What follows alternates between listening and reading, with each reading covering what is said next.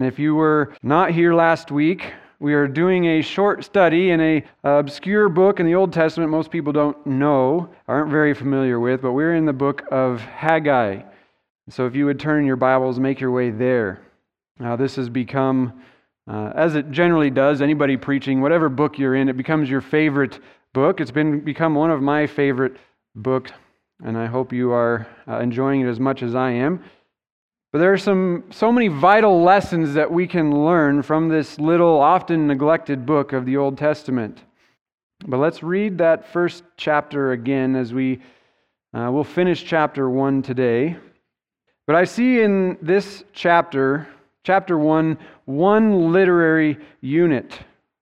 And it's marked off by the date indicators, and I think it's one literary unit because if you look at the beginning and end, the date formula kind of forms a chiastic bookend on both ends. In the beginning of the chapter, it begins with the year, month, and then the day.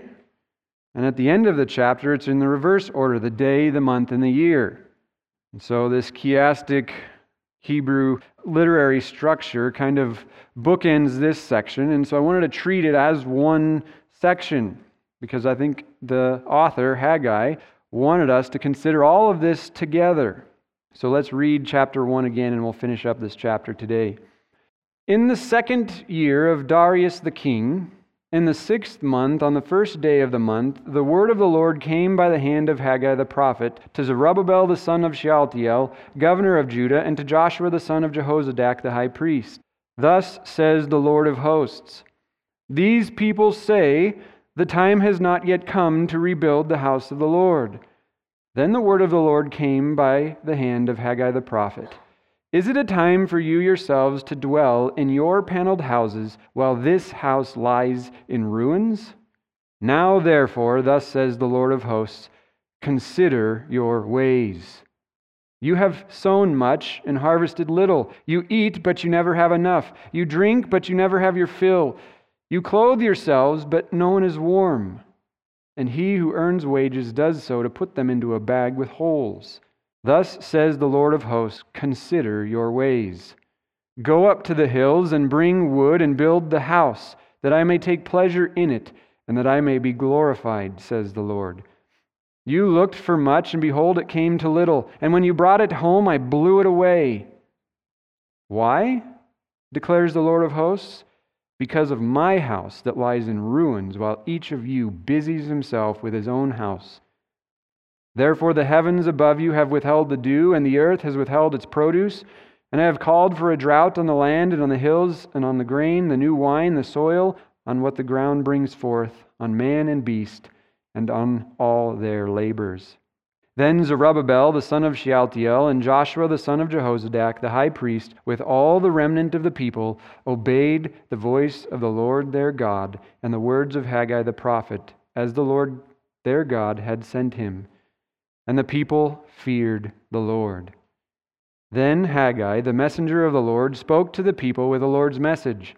I am with you, declares the Lord. And the Lord stirred up the spirit of Zerubbabel, the son of Shealtiel, governor of Judah, and the spirit of Joshua, the son of Jehozadak, the high priest, and the spirit of all the remnant of the people. And they came and worked on the house of the Lord of hosts, their God, on the 24th day of the month, the 6th month, in the 2nd year of Darius the king. This chapter is structured around 3 imperatives. In the first 2 paragraphs, the people's response. In the final paragraph is the result of Yahweh's blessing of His presence. And I've broken the text into 4 points to reflect this structure. And if you were here last week and you're taking notes, writing it down, last week I gave 3 points. I've actually decided to split that last point into 2 just to make more sense of the structure. But the points that we're going to cover this morning, we covered the first one last week, assess your priorities. We're going to cover the other 3 today. Point number 2, consider your trials. Point number 3, change your ways. And lastly, receive your blessing. Assess your priorities, consider your trials, change your ways, receive your blessing. And what we looked at last week really challenged all of us to assess our priorities in light of who God is. That is Yahweh of hosts, the holy, majestic King who sits enthroned in heaven before the angels. And I think we were all implicated in Haggai's indictment against the people last week who busied themselves with their own households to the neglect of Yahweh as the main priority. This was made manifest in their day by the neglecting to take the time and the energy and the resources to build the temple. Our misplaced priorities are manifest when we don't make time for spiritual things, such as the worship, Lord's Day worship, on Sundays, spiritual disciplines. And Haggai, delivering the message for the high King of heaven, he commanded the people to consider their ways, to think deeply about their patterns of life, the things that they regularly prioritize to the neglect of Yahweh, their King. Honoring Him as King in the priority of their hearts. Consider your ways, he commanded them. That was the first imperative from verse 5, which provoked them, and it provokes us to assess our priorities. That was point 1. And the second, the same command repeated, but there is something else that Yahweh wanted the remnant to consider, and by extension, something He wants us to consider. And that is point 2, consider your trials. Look at verses 5 to 7 again. Now, therefore, thus says the Lord of hosts, consider your ways. You have sown much and harvested little. You eat, but you never have enough. You drink, but you never have your fill. You clothe yourselves, but no one is warm. And he who earns wages does so to put them into a bag with holes. Thus says the Lord of hosts, consider your ways. The command to consider your ways, as we mentioned last week, is considering your pattern of life, your lifestyle, the way of your life, your priorities. But it also refers to considering the subsequent result of such a lifestyle, of having such priorities. Command to consider their wrong priorities and the connection between those wrong priorities and all the bad stuff that was happening to them. Verse 6 describes the result of wrong priorities. But it doesn't make the connection explicit yet. It leaves the connection to be considered in the mind of the listener. All the bad things that had been happening to them, sowing but not harvesting, eating but never having their fill, they were to consider the connection between that and their sinful priorities. It says in verse 6, you have sown. This is followed by a series of 6 infinitives and 2 participles. This verse is packed with 10 verbs, a lot of action happening in this verse. And yet the point is, it all amounts to nothing. Nothing is produced. They're all lacking. He says, you have sown, harvested little, eaten, but there's never enough, drank, but not enough for drunkenness, clothed, but still cold. When it comes to coinage, those who were the wage earners, their wages were like putting them into a bag that had holes bored in it. By the time they got it home, it was worth less than when they got it. And so Yahweh, through Haggai, his messenger, he commands the people to consider their ways. Think deeply about how you have failed to prioritize the building of my house and the connection between all the bad stuff that's happening to you. Think about those 2 things. At this point, it's only implying a connection, but Yahweh doesn't want to leave it to the listener to make that connection all on their own. Many of them would probably rationalize it away as they had rationalized their sin.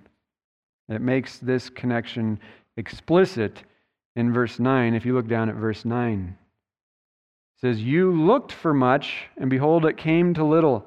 When you brought it home, I blew it away. Why, declares the Lord of hosts? Because it's my house that lies in ruins, while each of you busies himself with his own house. Therefore the heavens above you have withheld the dew, and the earth has withheld its produce, and I have called a drought on the land, because you've neglected my house, the Lord says. They looked for much, they anticipated much in the harvest, but it came to little. And then Yahweh says, I blew it away. So Yahweh, he was disciplining the Jews, afflicting the Jews because of their sinful priorities, their misplaced priorities, because of the idolatry of their own houses and prioritizing them above his house. And Yahweh's judgment upon them was severe. Verse 11 says he called for a drought, his active discipline upon his people for their actions. But it was so severe that there wasn't even any dew. He withheld even the dew. And this is important, especially considering the time of year. We know what time of year it was. It was in August. And there was generally very little rain in August and September in Jerusalem anyway. And so what kept the plants alive during this time with very little moisture coming from the heavens was the dew. The dew coming down each night would keep the plants from wilting in the heat. And so the dew, it was a matter of life and death for their parched vegetation. So Yahweh, he had even withheld the dew, which resulted in the ground withholding its produce from them. But Yahweh, he wanted his people to consider, and then he made this connection explicit. He wanted them to know that he was disciplining them for their sin. And this was pretty holistic. This was a holistic discipline. It says the land and the hills. The land and the hills constitute the two kinds of land that were farmed. The land was where the grain grew, the fields, and the hills were where the olive trees and the grapes were grown. So it's holistic. Every type of land he withheld the produce from. Both of these things are also harvested at different times in the year. So it wasn't just a particular time of year. It was holistically throughout the year. Yahweh had afflicted the land for quite some time, and every crop was affected. So much so that it frustrated the labor of the men and the beast. The men and the beasts, they never accomplished what they set out to do. The fields were hard due to a lack of rain, and that made life more difficult, trying to work the parched land, which wearied the people and the animals even more. Being tired, as you know, makes for a less productive day. Less got accomplished. Even less was produced because they were wearied. And it was this vicious cycle. They tried to work harder, but that came to nothing. Yahweh was just frustrating their efforts. So Yahweh says, consider your ways, the connection between these two things. I am disciplining you for your sin. Yahweh wanted them to consider their ways and how their idolatrous actions, their idolatrous priorities resulted in discipline. All the bad stuff that had been happening to them, it was the Lord's discipline on them. Now we have to stop right here and make some important qualifications before we move on to application. Because if we take what it says right here and we jump directly into application, we might make the same mistake that one of Job's friends did and just come to the conclusion that if bad stuff happens to you, it's because you are displeasing the Lord. In the book of Job, his friend professed this. He told Job this, but Job professed that he was blameless, and he was before God. God said he's blameless before me, not sinless, but walking in righteousness before him. And one of Job's friends said, well, if you're really blameless before God, God wouldn't let any of this bad stuff happen to you. But all this bad stuff is happening to you because there's some sin in your life. And God made it abundantly clear that all three of Job's friends were speaking lies to him. What they spoke about God was not accurate. And so this view, if something bad is happening to you, is because God's not happy with you. That's falling off the ditch of the right path. It's also falling off the ditch on the other side if you say, well, if life is going good, then God must be happy with you. Bad things happen to everyone because Adam sinned and we live in a sin-cursed world. And even if we are blameless as Job was, in the way that we live our lives, we will still endure trials and bad things will still happen to us. No matter how righteous we are, our family members are going to die. Our friends are going to die as they age, as the effects of the curse take their toll. We also know from New Testament revelation that the Lord brings trials into our lives to refine us, to sanctify us, to make us more like Christ. We read from Hebrews 12 earlier, but Romans 5, 1-5 says, "Therefore, since we have been justified by faith, we have peace with God through our Lord Jesus Christ. Through him we have also obtained access by faith into this grace which we stand, and we rejoice in the hope of the glory of God. And not only that, but we rejoice in our sufferings, knowing that suffering produces endurance, and endurance produces character, and character produces hope. And hope does not put us to shame, because God's love has been poured into our hearts through the Holy Spirit, who has been given to us." So not everything bad that happens is because we have sinned. But here, Yahweh makes sure to tell the people of Israel that there's a connection between trials and sinful priorities. Here, Yahweh is disciplining them as his covenant people, as he promised that he would. And what Yahweh reveals to the people here should have really been obvious to them. Yahweh told them that this exact thing would happen.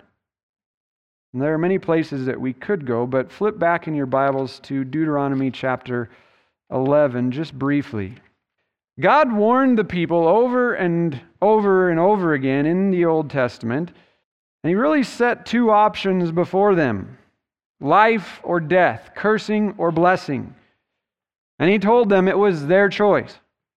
If they obeyed, that they would be blessed by him, and they would be fruitful in the land, but if they disobeyed, he would send a curse. And so when the Lord told the Israelites to consider this, they should have made the connection pretty quickly. Yahweh was disciplining them as his people. So Deuteronomy chapter 11, I'm going to read 13 through 17, and then I'm going to skip down just for the sake of time. But Deuteronomy 11, verse 13 says, "And if you will indeed obey my commandments that I command you today, to love the Lord your God and serve him with all your heart and with all your soul, he will give you the rain for your land in its season, the early rain and the latter rain, that you may gather in your grains and your wine and your oil." Same three things mentioned in Haggai. "And he will give grass in your fields for your livestock, and you shall eat and be full. Take care lest your heart be deceived, and you turn aside and serve other gods and worship them. Then the anger of the Lord will be kindled against you, and he will shut up the heavens so that there will be no rain, and the land will yield no fruit, and you will perish quickly off the good land that the Lord is giving you." And then skip down to verse 26. "See, I am setting before you today a blessing and a curse. The blessing if you obey the commandment of the Lord your God, which I commanded you today, and the curse if you do not obey the commandment of the Lord your God, but turn aside from the way that I am commanding you today to go after other gods that you may have not known." So, all throughout, and this is just one instance, there's several other passages, Deuteronomy 27, 28, Leviticus 26, lays out these same curses for the people of Israel. Yahweh was disciplining his people, which was, as we already know, a blessing because it means he still considered them his people, his children, as he promised. And so the people should have been able to make this connection pretty easily. But what this passage in Deuteronomy and the rest of Scripture teaches is not that Yahweh changes his disposition towards people. It isn't that Yahweh was happy with Israel one moment and angry with them the next. Yahweh, the great I Am, is unchanging. He is impassible. What is actually happening here is Yahweh has set two options before them, blessing and cursing. When Israel obeys, they are in the way of blessing, walking in the path of blessing, and the rain will come down upon them to flourish them. But when they disobey, they've left the path of blessing and they've started to walk in the path of cursing, where there is no rain to cause them to flourish. It's dry and parched where nothing grows. It's a place of death. And it isn't that Yahweh changed. He told them, if you walk over here in the path of blessing and life, I will bless you. But if you walk over here, this is the path of drought and famine and death. And this should have been obvious for them. These things, the grain, the wine, and the oil, what Haggai had told them, it should have been obvious to them, the connection between their sin and the trials that they had been going through. But for us, though, we don't have these same promises. In fact, we have quite opposing promises from Jesus Christ himself. Jesus Christ has not promised materialistic blessings in life. Jesus Christ has not promised a materially prosperous life, physical blessings, but he has promised us that we will endure many trials and sufferings as his followers, as his disciples. He promised that the world would hate us and that the gospel would even divide our families and set one another against each other. It would set believers against unbelievers, unbelievers against believers. And so for us as New Testament believers, we can't know for sure if the bad things that happen to us are because of our sin or if God is just trying to refine us and sanctify us. But when trials do come into our lives, we should heed this and consider if it is a discipline for our sin. We should examine our hearts and our ways. But Christ has promised hardship if you follow him. Even if you are obedient and growing in your sanctification, you're repenting of every sin that comes to your mind, you will still endure hardship and trial. But if you are going through trials, you ought to consider your ways. Yahweh wants us to understand that there can be a direct relation between our trials and our sinful priorities. And Yahweh wanted Israel to understand the direct link between their wrong priorities and a lack of fruit being produced. And I think it's an appropriate application for us as New Testament believers to consider the same thing, to consider our sinful priorities and the lack of spiritual fruit in our lives. Are we shooting ourselves in the foot, holding on to sinful priorities? The Jews, they were killing themselves trying to grow stuff without any water, trying to survive on the land with very little water. And their sinful priorities led to no water from the Lord to help them, which made things even more difficult. Are your sinful, idolatrous priorities causing God to frustrate all of your labor so that you make no progress? Are you sabotaging your sanctification by having wrong priorities? And let me give you a couple examples of what I mean here. Last week we talked about prioritizing the Lord's Day worship, prioritizing spiritual disciplines. I mean, how many of you men, you want to reflect the character found in Titus and Timothy for the qualifications of an elder? That's what we should all aspire to, the kind of character that all of you men should aspire to. And how many of you wives and young ladies want to reflect the godly character of the Proverbs 31 woman? We all want to be more Christ-like.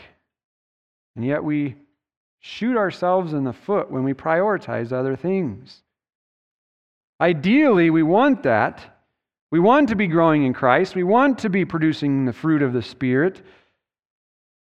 But our sinful priorities of comfort, entertainment, even good priorities of teaching our kids keep us from the Lord's Day or reading of Scripture and prayer. And then when we become dissatisfied, do we turn to God to seek satisfaction and fulfillment in Him? No, we try to consume more entertainment. We seek for comfort somewhere else. It's this vicious cycle. We're just shooting ourselves in the foot. We're sabotaging our own sanctification. We need to stop and consider the trials, the lack of fruit. The dissatisfaction is because we have wrong priorities, and continuing to chase after wrong priorities is only shooting ourselves in the foot.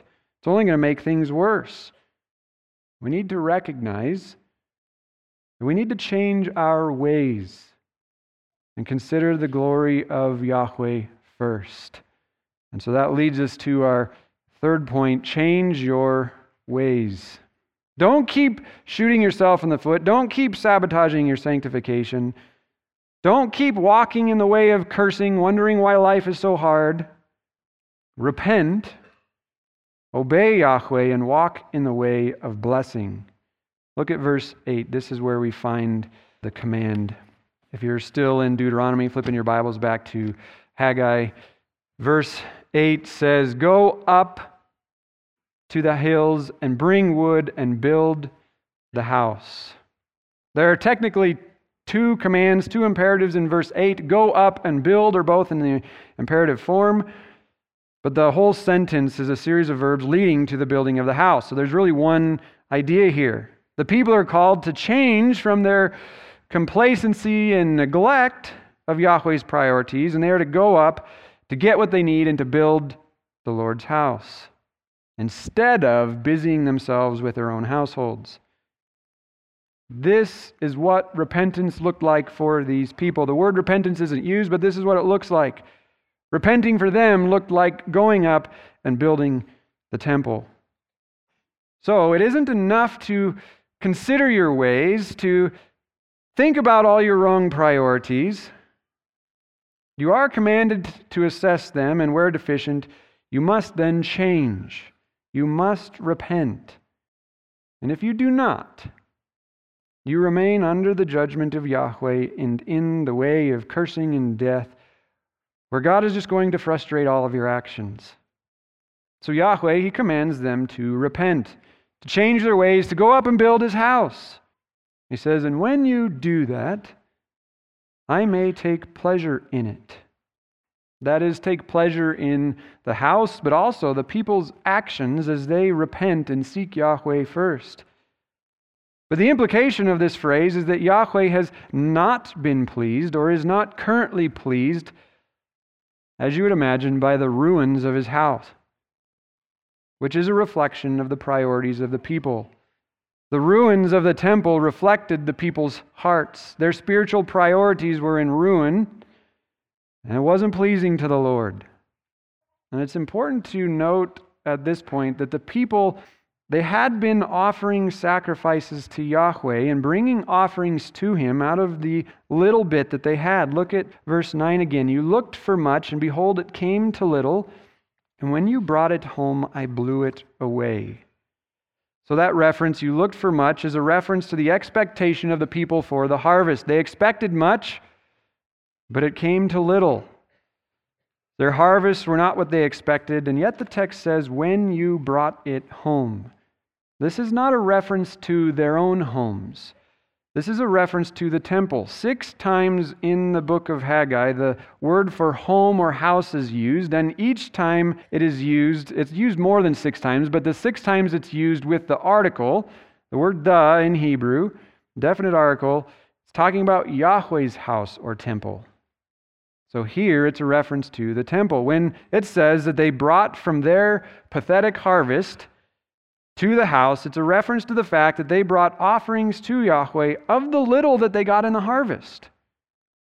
I mean, that's a good thing. They were bringing something. They were getting very little, and yet they were still bringing some to the Lord. Wouldn't He be pleased with that? We read last week in Ezra chapter 3 that when they got there, the first thing they did was they set up the altar so that they could do the sacrifices, and they began practicing all the sacrifices according to the law of Moses. So they were performing that aspect of worship. They were sacrificing and giving to Yahweh all these years, even out of the little bit that they got. But was Yahweh pleased with their sacrifices? Was He pleased with their offerings? No. It says in Haggai 1:9, at the end of that verse, He says, I blew it away. Not the end of the verse, but the middle of the verse. I blew it away. This is an anthropomorphism. It depicts God's near presence with a people.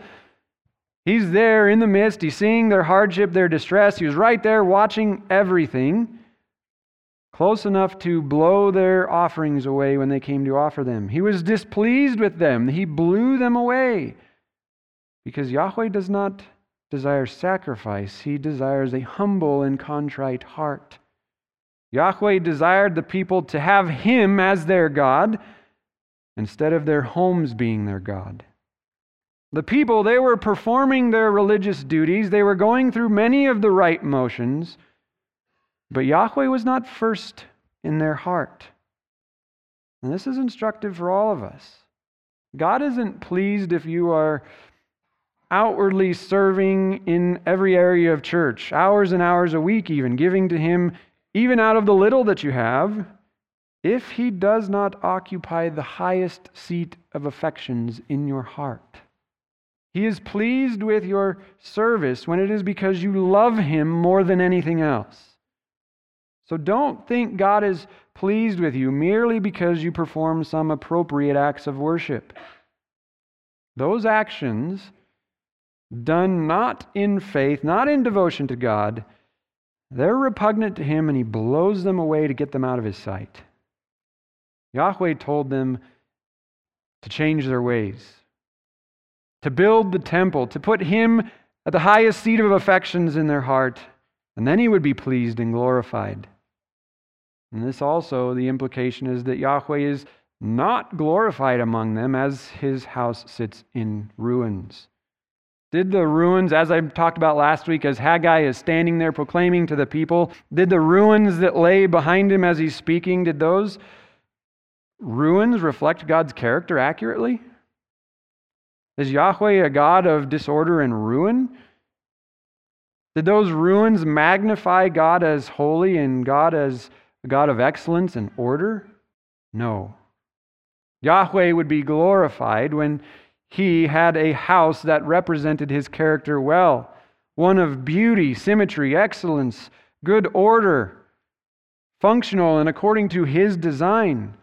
God would be glorified when the house was done, but also as the people honored Him as God in their hearts and went to work. The temple was merely an outward reflection of the people's priorities in their hearts. But God would be glorified with that physical temple built. The people, they were concerned with setting up the altar, worshiping in accordance with the law of Moses, but perhaps they thought that, as the center of worship had the altar there, that the function of the temple was sufficient. They had the altar to make sacrifices at. They didn't have the Ark of the Covenant anyway to put in the temple, so maybe they thought, what's the point? What's the function if we don't have the Ark? It wouldn't benefit them or enhance their worship, they didn't think. It's all possibilities. Maybe they thought it would not reflect their worship in a positive way, so it wouldn't be worth the effort or the cost to rebuild the temple. But the temple was a necessary symbol of Yahweh's glory. Yahweh did not look majestic before the people. He did not look like the glorious King of the universe if His earthly temple that represented His glory sat in ruins. The earthly temple represented Yahweh's kingdom on earth. It was a symbol of His presence among the people. One commentator says the continuance of the ancient covenant or of the kingdom of God in Israel was bound up with the temple. So the people neglecting to build the temple, it implied that they weren't really concerned for Yahweh to dwell among them, as He had in the past. It indicates that they are still trying to do it without Him. They were self-centered, they were self-sufficient, and they were not concerned for God or His glory. They were not concerned for His presence among them. So Yahweh called them to repent, but not primarily to avoid the curse that they had been living under. They were not to repent to have rain come down upon them, but they were to repent in order that He might be pleased and that He might be glorified. So repent, not to avoid consequences, but because God is glorified in it and will be pleased by it. And the result may be a reversal of fortunes, but that isn't the purpose. You repent and believe because God is glorious and He is worthy to be worshipped. And the result is escaping punishment. But the primary purpose and motivation for repentance ought to be, the right motivation is pleasing God and glorifying Him. Pray that you would repent and please God, not that you would just escape the bad situations of life. The pleasure and glory of Yahweh is the only sufficient motivator. Just avoiding consequences is not a sufficient motivator to keep you on the right path. It might deter you from certain things, but it is not going to keep you on the right path for very long. So we need to consider our ways and repent, change. Maybe we've been going through some religious motions, serving here and there and everywhere, but Yahweh doesn't occupy the primary seat of our affections. We do it because it makes us feel good, self-righteous. We think we're doing pretty good, acting righteous. But in reality, we are, as the Jews were here, self-righteous, self-centered, and self-sufficient. Dear friend, if that's you, God is not pleased with your offering. He blows it away as He did these people. You must repent, change your ways, and set at the center of your affections the glorious God of the universe. Bow the knee to Him as Lord, and be concerned for His glory first upon the earth, and then live in light of that. Outwardly, many actions look the same, but it's about the heart. Are you living with the motivation, are you serving with the motivation to glorify Yahweh above yourself? Or are you looking to look good before people? Maybe you're just going through the religious motions. It's what we've always done. I've always come to church. Repent and put Yahweh on His throne in your heart. If you do not, if you're a believer, maybe you're just in pride and you've elevated yourself in your own mind, He will discipline you until you repent. But if you're not a believer, one day you will stand before Him. And as we read in Hebrews 12, He is a consuming fire, and He will blow you away to an eternal judgment of fire. Repent and believe on the Lord Jesus Christ, that He was the perfect God-man to take your place of judgment, to be your penal substitutionary atonement, that your sins were punished in Christ on the cross, resulting in the reception of His righteousness to your account. As we read before, His robes for mine, the great exchange of our sin for Christ's righteousness, where we can stand before God acceptable and pleasing to Him, united in Christ's death and resurrection. Don't continue walking in the way of cursing and death, beating your head against the wall, enslaved to your sin. Repent and believe, and you'll receive true freedom. You'll receive a life that you have never had before. And so as Moses told Israel, as God commanded through many of His prophets, today I set before you life or death. What will you choose? Will you choose death over life? Living a life of cursedness under God's judgment, or a life of blessing in fellowship with Him? If you repent, you will have fellowship with God. Or if you're a Christian who's in sin, if you repent, you will have a renewed fellowship with God, and He will be for you, blessing your efforts instead of frustrating them. You'll have the blessing of His presence for you, not against you. And that's really the point of the next section, which is the fourth point of our outline: receive your blessing. If you repent, the blessing you will receive is covenant fellowship with the King of the universe. Look at verses 12 and 13 in Haggai. Then Zerubbabel the son of Shealtiel and Joshua the son of Jehozadak the high priest with all the remnant of the people obeyed the voice of the Lord their God and the words of Haggai the prophet, as the Lord their God had sent him, and the people feared the Lord. Then Haggai the messenger of the Lord spoke to the people with the Lord's message, I am with you, declares the Lord. Yahweh had just finished telling them in the verses previous to this, in 10 and 11, how he was frustrating their efforts by sending plague, drought, blowing away their offerings because he was displeased with them. He was with them before, but operating against them, frustrating all of their efforts, bringing about a curse on them. But now, as they repent, they have a blessing from him. He's now with them to bless them. And it isn't as much an aspect of physical presence as it is the beneficence of God. Yahweh was against them, he was opposed to them, but now he was with them. He was on their side. But again, it's not because Yahweh moved, but because they'd repented from the way of cursing back into the way of life. They had gone from acting as if they weren't his covenant people, they were acting as if they were his enemies, and they repented to act in accordance with his revealed will. But that little phrase, I am with you, would have been extremely encouraging to the people. It was a powerful phrase. Jacob received such a promise. And it's the reason that Joseph was so successful in Egypt. He was held in esteem by everyone because the Lord was with him. Moses was told similar words from the Lord at the burning bush, as well as Joshua when he took over Moses' position.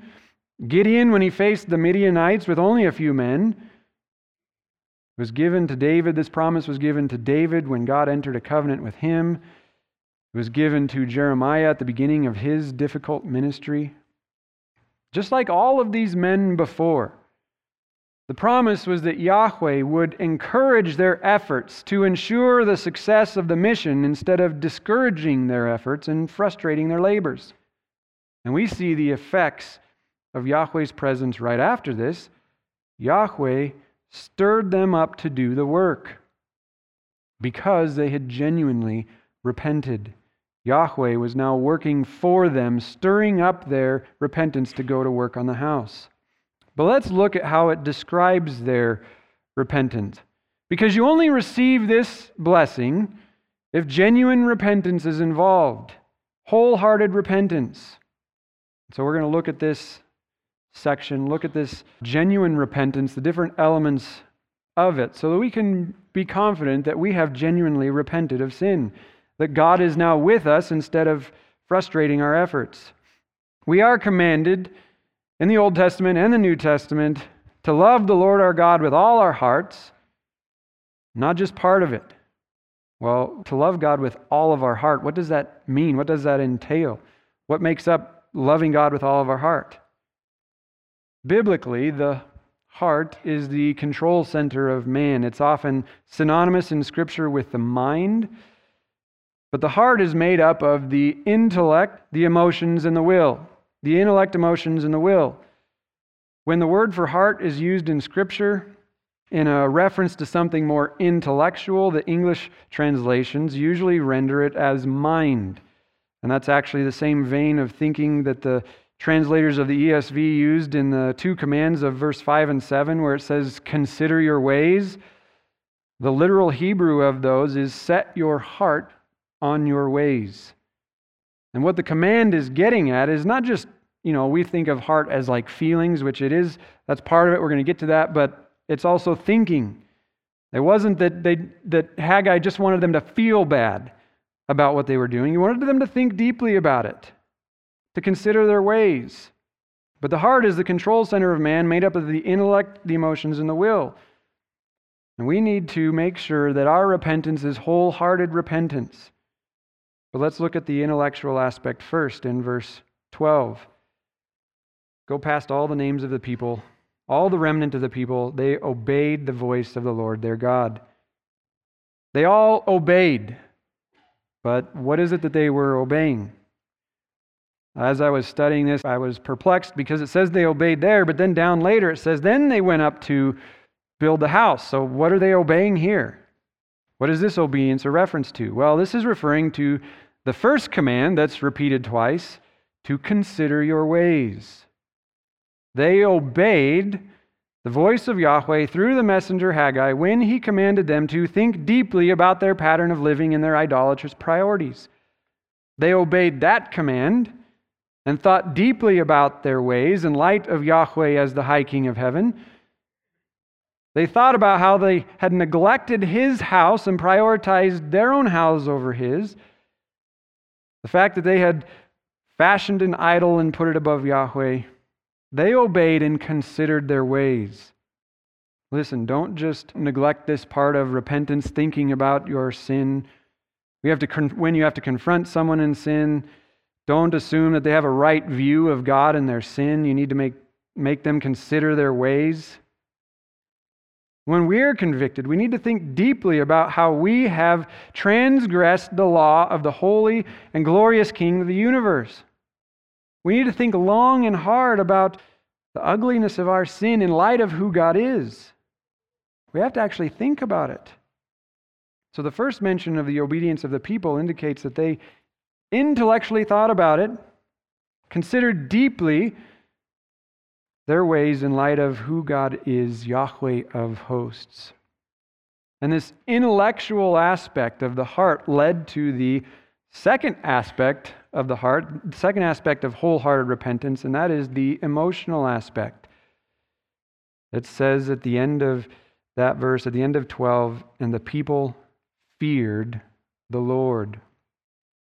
Their deep thinking about their sin in light of who God is led to a fear of Yahweh. There is an awe and reverence aspect to the fear of the Lord, but we don't want to overlook the actual fearful aspect of the fear of the Lord. When Isaiah appeared before the king on the throne in heaven in Isaiah 6, he said, "Woe is me, I am finished, I am done for I am a man of unclean lips in the presence of this holy God." He was struck with the fear of the Lord. The reality of who God was, His holiness, His position and glory as King of the heavens, it hit Isaiah like a ton of bricks. And yes, awe and reverence for God is a part of that. It's there, but he falls down in terror because he knows he is worthy of judgment. And Haggai's first message to the people on that feast day, it was designed to get the people to think about the same thing. The greatness and the grandeur and the holiness of Yahweh as the King of heaven, whose house they had left in ruins. They had set other things above this God. They had every reason to be terrified of judgment. They thought deeply about their sin and recognized that, and they feared Yahweh. They put Him back in the right place in their hearts, where they were in awe and reverence of Him, yes, but where they feared Him. They knew that they deserved to be destroyed by Yahweh and exiled all over again for their sin. And this emotion of fear, it provokes awe and reverence and even righteous living. But we don't want to ignore the emotional aspect of fear there. And we understand as Christians that there is now, for us who are in Christ, no condemnation. Romans 8:1. We never have to fear final eternal judgment. But listen, every time I sin and I'm brought to repentance, and I'm fearful and I think, man, I deserve to die for that. That's the fear of God. Being struck deeply in your heart that I deserve to be punished for that. And then, as a Christian, I rejoice in God's mercy upon me, that He did not strike me down as I deserved. But repentance, it's not just intellectual. It's not just an intellectual assent that what you have done is wrong. And it's not just an emotional reaction. It's not just weeping over sin or the consequence of sin. It is both of those things, but it's not one without the other. And it's also not just both of those things combined. There's a lot of people who think about their sin and they're emotionally distraught about it even. But if it ends there, it's not wholehearted repentance either. One more aspect has to be present to be considered genuine, wholehearted repentance. And that is the will, the intellect, the emotions, and the will. Verse 14 says, they came and worked on the house of the Lord of hosts. The people thought about it. They were struck to the depths of their heart. They feared God. And then they went out and they actually did what they were commanded. They repented and they went out and they built the house. They worked on the house. If you genuinely think about your sin, maybe you're even emotionally upset by it, but it doesn't lead to a change of action, then it's not genuine repentance. And you will not receive the blessing of the Lord being with you. And if you intellectually think about it, maybe make some outward change, but your emotions aren't involved. There's no fear of God. There's no love. There's no joy. Beloved, that's Pharisaism. That's not genuine repentance either. If there's no love, no joy, no fear of God, but you intellectually think about it, it's cold, calculated. Well, I guess if I do this, then, I might lose my marriage. If I do this, I might lose my job. That's cold and calculated. There's no fear of God. There's no love of God in that. That's just natural consequences deterring you from sin. That is a grace of God, but it's not genuine repentance on your part. It's not wholehearted repentance. For repentance to be genuine, it has to have all three of those things: a change of mind that leads to a change of action in the fear of the Lord. For these people, God knew their repentance was genuine because God sees the heart. He didn't have to wait for them to act and go up and build the house. He knew it was genuine because He knows the heart. But it is confirmed for them when their wills were activated and they went up and built the house and the change was made evident. But genuine repentance has those three elements. But what is encouraging is that when we genuinely repent, when we genuinely have a change of mind, Yahweh blesses that and stirs up a change of action. There is genuine repentance among the people, and so in the midst of that, Yahweh encouraged their repentance by stirring them up to do what He commanded them to do. We see the immediate catalyst of God's presence provoking and promoting the will of man to accomplish the repentance that God started to begin with.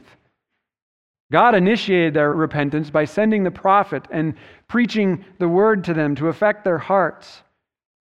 And then we see God right there provoking and promoting their obedience to accomplish the repentance that He had started. Isn't that an encouragement, beloved? As you make the decision you think deeply about your sin, in the fear of God, you commit to change. God's going to energize that and support you in that. He's the power, the catalyst behind that, working out your repentance. He's the instigator and the source of the power for repentance. And it's particularly encouraging for us because as New Testament believers, the Holy Spirit indwells us, permanently indwells us. And this is how He's working in us as well. All those who repent of their sins, they receive the blessing of the presence of God and the Holy Spirit. It ought to be a great encouragement to us as we see how this works out inside of people on the pages of Scripture. There was no trite thing, God's presence in the Old Testament, and we shouldn't take it for granted either. The one who provokes repentance and then empowers it lives in us. And those who are truly believers respond to the Word of God this way when confronted with a sin: a change of mind that leads to a change of action in the fear of the Lord. All because they want to please God and glorify God. But the source is the presence of God. So the presence of God is the blessing that accompanies repentance. And it is then for us as Christians an ongoing blessing of being in right relationship to Yahweh, no longer an enemy, but a friend walking righteously before Him, empowered by Him to do so. And when we as believers are in sin, we have this Spirit working in us to bring about our repentance, to stir our hearts up to do what is right. But we're still responsible to consider our ways, to think deeply about how we have offended Him, to fear Him, and He'll stir up that repentance in our hearts. So you should today consider if your repentance is genuine. Not just as a believer, your initial repentance and putting off sin and turning to God for salvation, but actively as a Christian. Is your repentance genuine? Is it wholehearted repentance? Maybe you heard me challenge you last week to assess your priorities, consider Yahweh and His glory first. Maybe you thought about it, recognized some of your sinful priorities, but that's as far as it went. Maybe you even wept over your sin. That's good, your emotions are involved, but did it lead to a change of action? Again, we have to assess our repentance. Genuine repentance is a change of mind that leads to a change of action in the fear of the Lord. We have to consider our ways. We have to change our ways. And if we truly repent, we will receive the blessing of the Lord's presence, working for us, promoting our repentance, not frustrating all of our efforts. So to tie all this together, assess your priorities. Think about how you have not honored and glorified Yahweh as King in your life by the patterns of your life, the way you live. Consider the outcome of those things, how having the wrong priorities has likely led to hardship or the lack of fruit in your life. Think deeply about the connection between those two things and then make a change. Repent, and you will receive the blessing of a restored relationship with Yahweh. No more will He be frustrating your efforts because they are in the path of death, opposed to Him, but He will be with you, encouraging you, and even helping you, bringing about your repentance. But don't keep banging your head against the wall, trying to figure out how you can have your cake and eat it too.